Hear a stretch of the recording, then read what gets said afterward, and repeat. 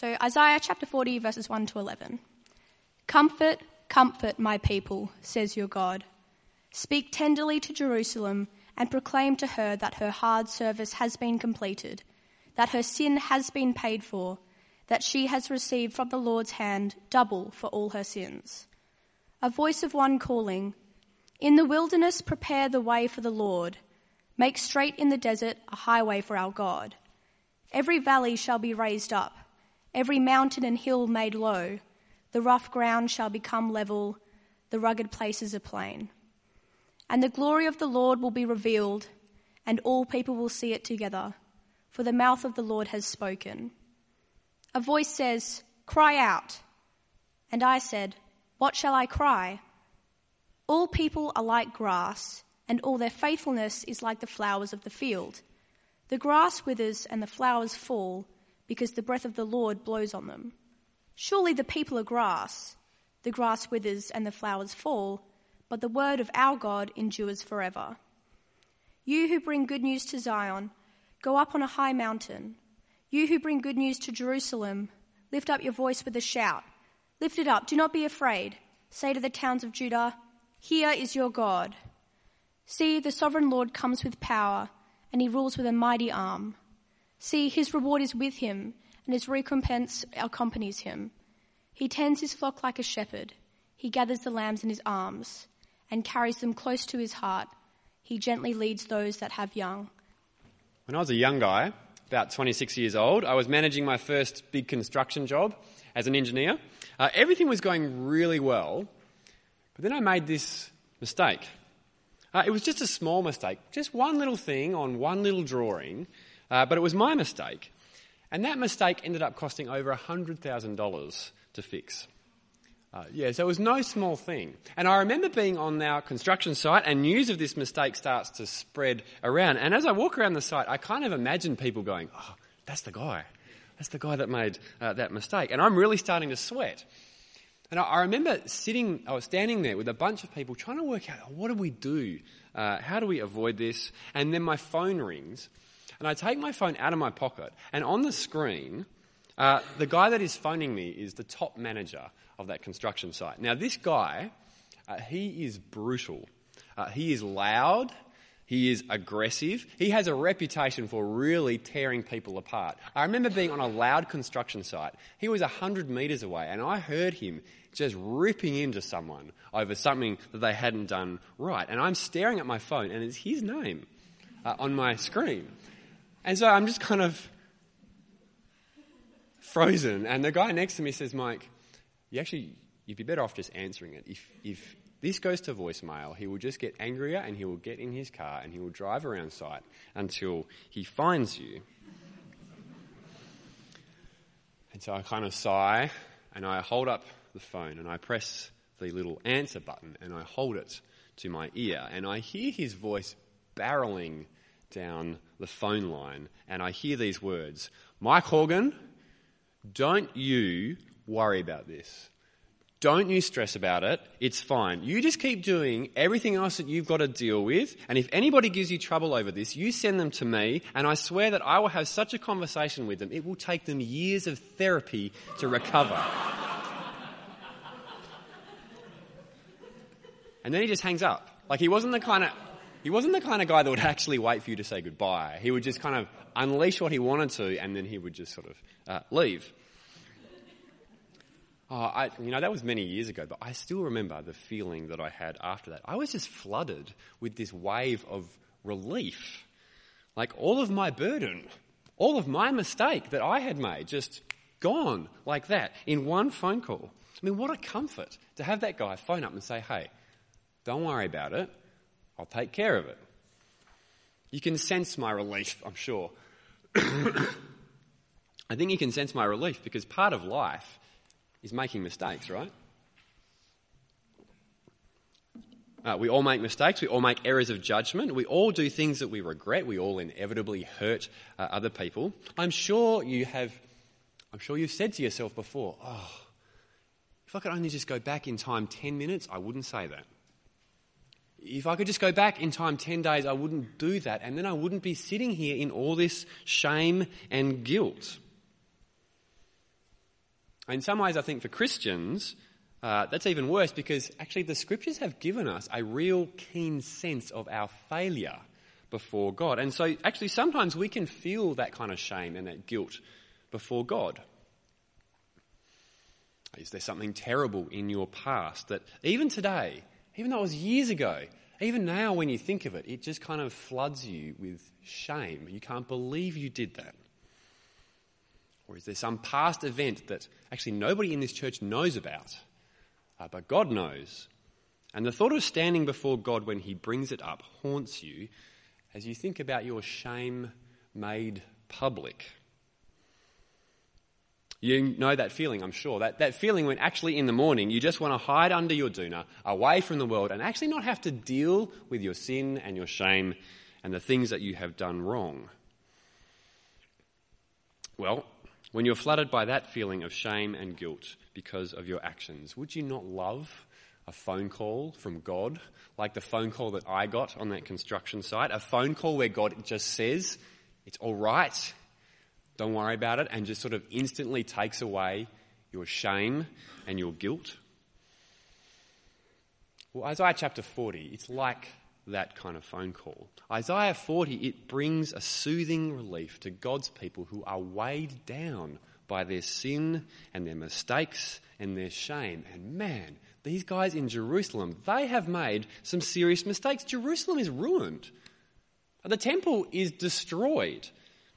Their countrymen are dead, or they're over in exile over in Babylon. Now that, for these guys in Jerusalem who have survived, that's a serious burden. That is a lot of shame and guilt.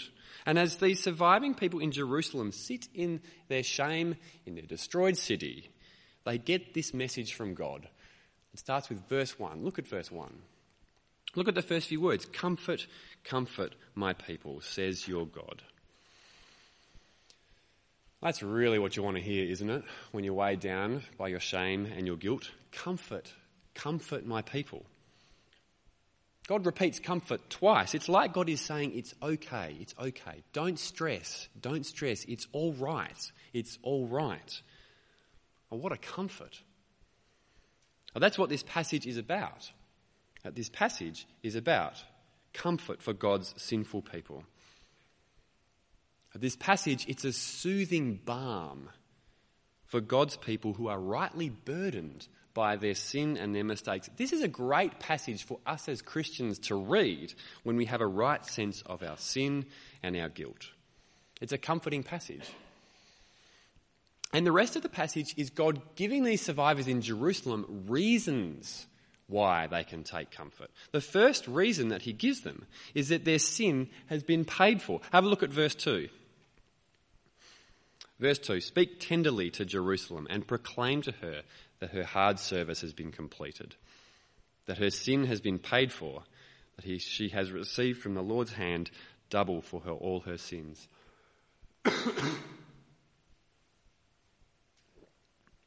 So God wants Isaiah to announce to Jerusalem that her hard service has been completed. In other words, that her time of punishment is over, that her time of exile is done. God is announcing that it's going to be over. Well, why is it over? Well, look at the next few words. Israel's exile is over because her sin has been paid for. She's received from the Lord's hand double for all her sins. Now, I don't think that literally means that God has punished her twice over for her sin and rebellion, because that would be unjust. One of the characteristics that God has is that he is just, so it can't mean that. I think the simplest way of understanding it is to understand it as a poetic way of saying, Israel, there is no doubt that your punishment is over. There's no doubt that any sin remains. It's been removed twice over. Now that is comforting for them. To know that without any doubt, the debt that they owed God has been paid, that they are forgiven, that they are free. I mean, even though that Israel is stubbornly sinful, centuries of sin and stubbornness, there's a reason that Israel can find comfort, and it's knowing that God has completely, abundantly, certainly forgiven. Her sin is totally paid for. No debt remains. And that's comforting for God's sinful people. And look at the comforting way that God wants Isaiah to actually articulate it for them. Look at the first couple of words in verse 2. The first few words say, "Speak tenderly to Jerusalem." Speak tenderly to sinful, hard-hearted people and let her know that her sins have been paid for. Speak tenderly, that's literally speak to her heart. Tell her in her heart her sins are forgiven. So this is not some sort of cold, emotionless announcement from the moral accounting department of God, letting Jerusalem know that her sins and her debt have finally been neutralised. No, this is a compassion-filled announcement from a comforting God. It's kind of the way that you would speak to a sobbing child when they know that they've done something wrong.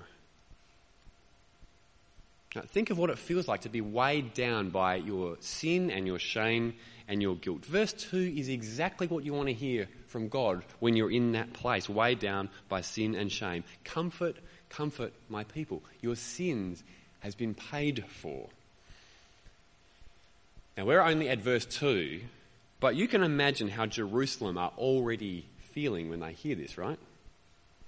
You can imagine the flood of relief and comfort as they hear God say to them, tenderly, speaking to her heart, your sin has been paid for.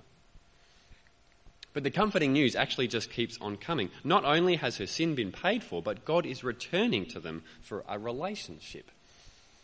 See, if you're a survivor in Jerusalem, it really does feel like God has abandoned you. It really does feel like he has left. The nation is in ruins. The temple has been destroyed.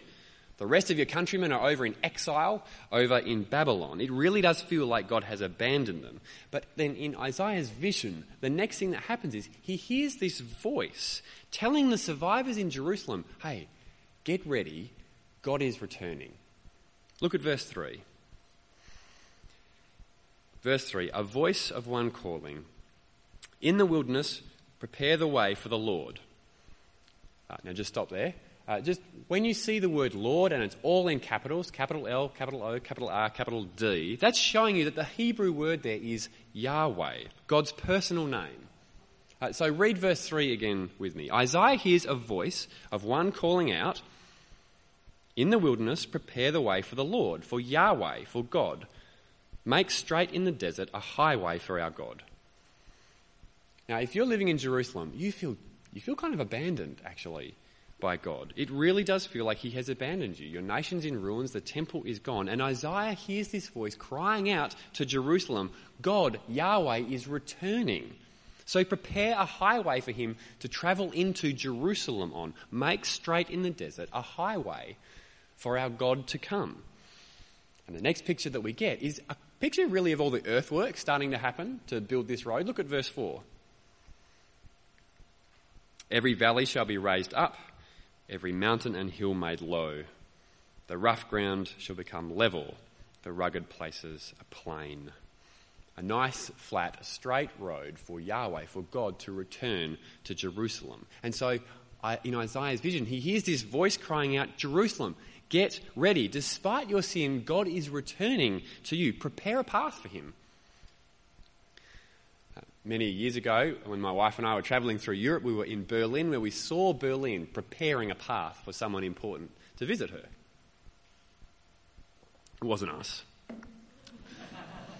We were taking a tour through Berlin, and around the corner came all these police cars and motorbikes with the kind of flashing lights, and they were clearing motorists and people out of the way. They were making this path for someone to kind of enter into Berlin on. They were moving people out of the way, and our tour guide, who was a very proud German, said this, oh yeah, this happens all the time in Berlin. Berlin is a very important city, and so we have very important politicians and world leaders come and visit us. So, you know, it's going to be someone really important. So we're all kind of like eagerly looking to who will it be. And the police are continuing to clear this path, and then around the corner comes the people that the police were creating a path for. Around the corner came 50 large German men dressed up as Santa on motorbikes. Because it was close to Christmas. And our tour guide, our proud tour guide, looked somewhat humbled. But that's what's happening in Isaiah's vision. Isaiah, he hears this voice cry out, Jerusalem, I know you feel abandoned by God because of your sin, but get ready, prepare a path because he is coming back into Jerusalem. Clear a path for God. Now, God doesn't actually need a road to travel on, and so I doubt that anybody actually went out into the wilderness and started building a road. This is poetic. This is Isaiah's way of kind of saying, get ready. God hasn't abandoned you. And he's returning for a relationship. And then Isaiah, he gets this vision of God actually doing it. He gets the vision of God actually travelling along this highway, returning to Jerusalem. Because in the vision, someone climbs up a mountain close to Jerusalem and kind of looks out to the horizon and actually sees God coming down this highway. Pick it up from verse 9 with me. Verse 9. You who bring good news to Zion, go up on a high mountain. You who bring good news to Jerusalem, lift up your voice with a shout. Lift it up. Do not be afraid. Say to the towns of Judah, here is your God. So the image is of someone climbing up a mountain around Judah, around Jerusalem, and looking out to see God coming down this highway. He's kind of on the horizon, and so they start to shout out to Jerusalem and the towns, I see him. Here he is. Here's our God. He's returning. Just think of what that sounds like. Just think of the comfort for these survivors in Jerusalem with that vision, because it totally feels like God has had enough of them and their sin. It totally feels like God has left them. The nation is in ruins. The countrymen are dead, or they're in exile. The temple is destroyed. It really does feel like God has abandoned them. So imagine how comforting this vision is as this excited watchman cries out, here he comes, I can see him, he is returning to us. And the closer that God gets, the people start to notice something. God's actually bringing something with him along this highway. He's got something with him as he travels back along this highway towards Jerusalem. Look at the next verse, verse 10. See, the sovereign Lord comes with power. He rules with a mighty arm. See, his reward is with him, and his recompense accompanies him. So God is travelling along this highway in the desert, heading back to Jerusalem, but he's not travelling lightly. He's bringing his reward, his recompense with him. Now, they're words that refer to something that you've earned or something that you have won. So God is coming back to Jerusalem with his reward, with something that he's earned, something that he has won. And most commentators will say that's an image of a soldier coming back from war with spoils of war. So the image is of God returning from battle with stuff that he has won, which makes you ask the question, where has he been battling? And what exactly has he won in this battle? And what is he bringing back? Is it gold? Maybe it's jewels or priceless artifacts prized from the nations that he's defeated. What is it? What is all the loot and reward that God has won in battle that he is travelling down this road with towards Jerusalem? Did you notice when we read it what he's carrying? It's in the next verse. Verse 11 tells you what it is that he's actually carrying. He's carrying sheep. Look at verse 11. He tends his flock like a shepherd. He gathers the lambs in his arms. He carries them close to his heart. He gently leads those that have young. So God is walking down this highway back to Jerusalem, carrying sheep. Now, sheep it's a common Old Testament metaphor for God's people. So can you see what's happening in this vision? God is in the wilderness, travelling down this pathway back to Jerusalem, bringing his people, bringing his sheep with him. Well, where do you get people out in the wilderness? This is, unless you've seen it yet, maybe this is the point that the penny drops. This is a picture of God bringing back his people from Babylon. Let me kind of sketch it out for you on a map. So here's our map. Here's what's going on in the vision. There's Jerusalem, feeling totally abandoned by God. And the rest of the Israelites, well, they're over here in Babylon. And in Isaiah's vision, the people of Jerusalem, they're supposed to build a road out in the wilderness. And in the vision, God is coming back to Jerusalem on this road, bringing his sheep, bringing his people with him from Babylon. So here's the comfort for these people. Firstly, their sin is paid for. Secondly, God is returning for a relationship. And thirdly, God is gathering his people from exile to bring them back to Jerusalem to live there with him. And look at the tenderness with which God shepherds these sheep back to Jerusalem. Look again at verse 11. He tends his flock like a shepherd. He gathers the lambs in his arms. He carries them close to his heart. He gently leads those that have young. That is a comforting vision for these people in Jerusalem. Everything about this passage is a comforting vision for sinful people in Jerusalem. Their sin has been paid for. God is returning. He's bringing people back from exile. Can you feel the comfort in that to a people weighed down by their sin and shame? Can you feel the comfort for the people who feel like they've actually driven God away from them? But did it happen? I mean, this is great comfort, but did it actually happen? Well, it did actually. Many years after Isaiah's vision, God did lead people out of Babylon and back to Jerusalem.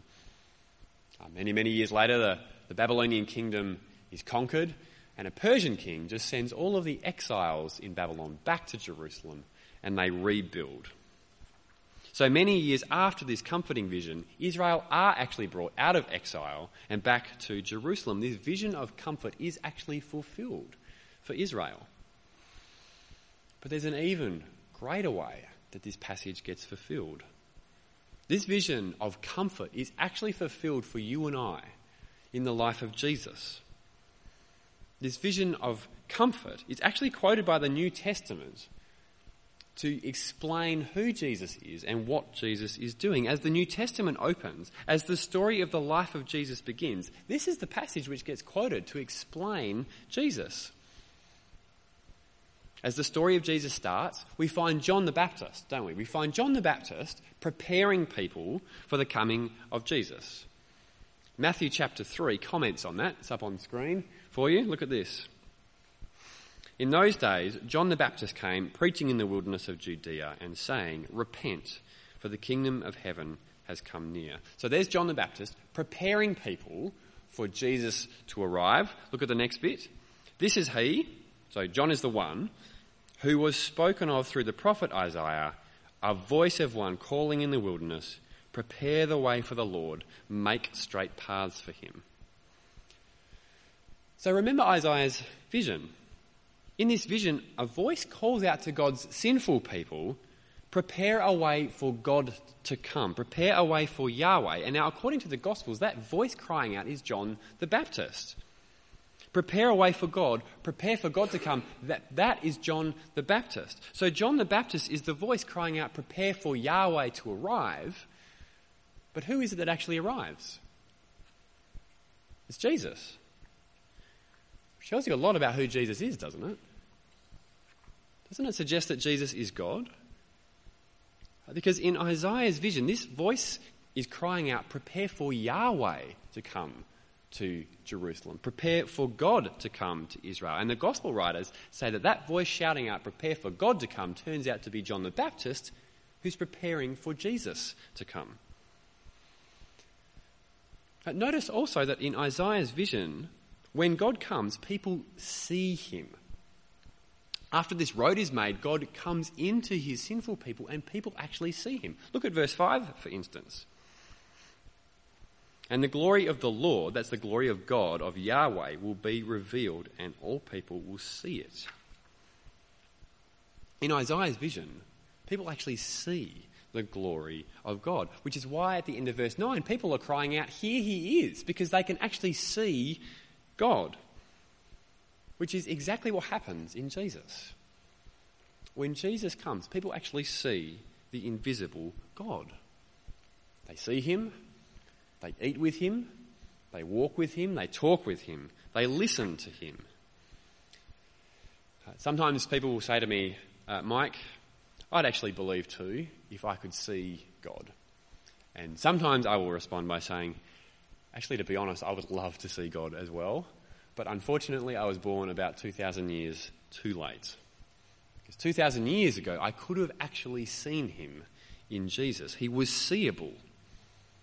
In Jesus, people see God. They touch him, they walk with him, they listen, they eat with him. And shockingly, they crucify him. See, this glorious vision in Isaiah chapter 40 of God himself coming back to his sinful people in Jerusalem to comfort them, this gorgeous vision of God coming to comfort his sinful people ends with them actually crucifying him.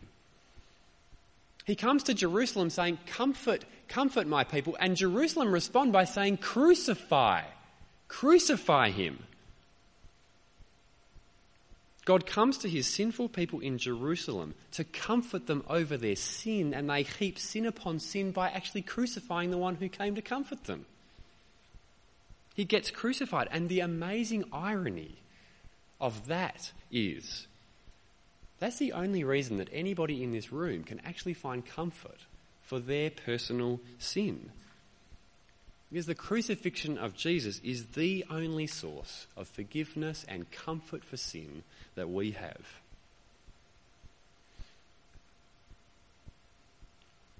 In Isaiah 40, God gives 3 reasons his sinful people in Jerusalem can find comfort. Their sins are paid for, he's returning for relationship, and God is gathering his exiled people. And stunningly, beautifully, the crucifixion of Jesus means all those 3 reasons that Jerusalem had to find comfort in her sin are actually the 3 reasons that we can as well.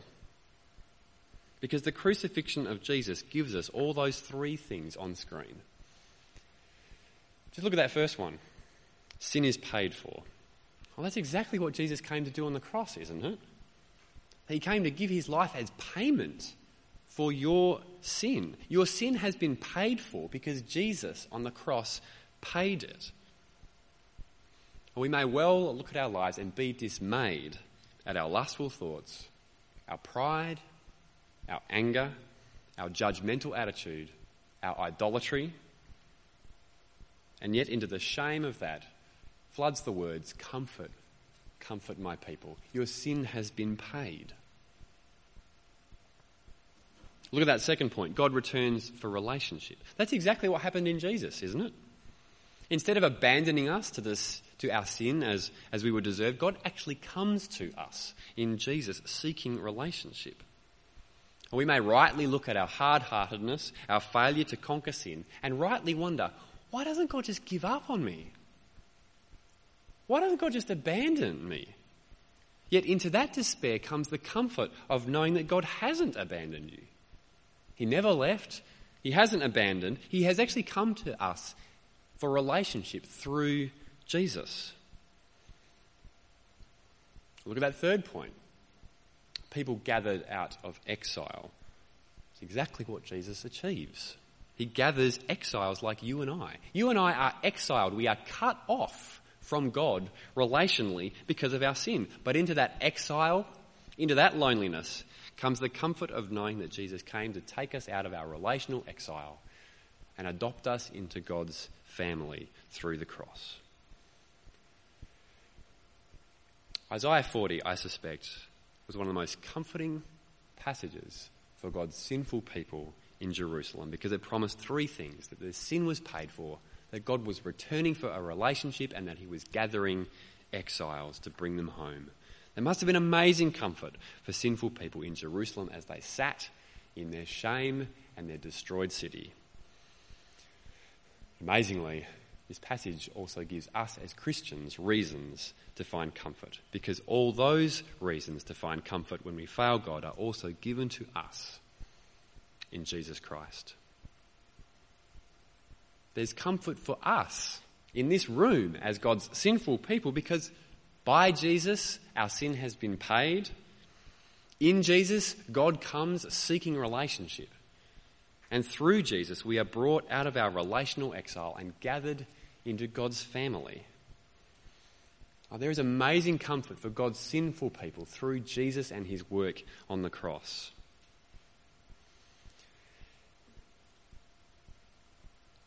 But sadly, there's actually one type of person for whom this is no comfort. There's one type of person for whom this offer of comfort does not actually extend to, and it's the unrepentant. It's those of us who happily never change sin in our life.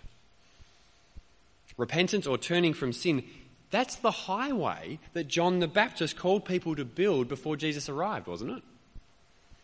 Remember in Isaiah's vision, that voice cries out to God's sinful people, prepare a highway for Yahweh, prepare a highway for the God of comfort to come. But when John the Baptist fulfills that verse, he cries out, repent, for the kingdom of heaven is coming. Prepare a highway of repentance for Jesus.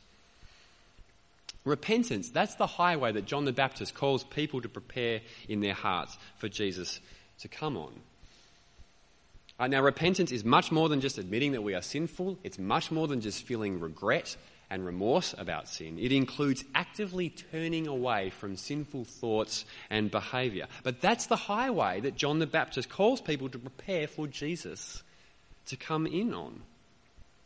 But there's no comfort for those who build no highway. There's no comfort for those of us who never repent. There's no comfort for those of us who happily, purposefully, and joyfully just keep on sinning just because we think God will forgive us. I mean, isn't that the attitude that had Jerusalem destroyed? There's no comfort for those of us who never repent. Now, to be absolutely clear on something, none of us actually ever repent perfectly. None of us can ever fully and permanently and perfectly turn from our sin. We're actually too broken to actually do that. But for the person that genuinely hates their sin, and for that person who genuinely and constantly tries to turn from it, even though they keep failing, for that person, there's great comfort in Jesus. Because on that highway of repentance, even though it's not smooth, even though it's pretty rocky, on that highway comes Jesus to pay for sin, to restore relationship with God, and to bring you out of exile and into God's family. And as we approach Christmas, it is a great time to repent of our sin. It's a great time coming into Christmas to think hard and to repent from sinful thoughts and actions. And Christmas is a great time to find comfort in doing that. Comfort as we hear the words of our gracious God say to his repentant people, comfort, comfort my people. Almighty God, we grieve our sin, but you forgive all those who truly repent. So have mercy on us. Comfort us in the knowledge that you have paid for our sin, that you have come for us for relationship through Christ, and that you gather us from exile and into life with you, and strengthen us in our service of you and of our desire to live a new life to your glory. Amen.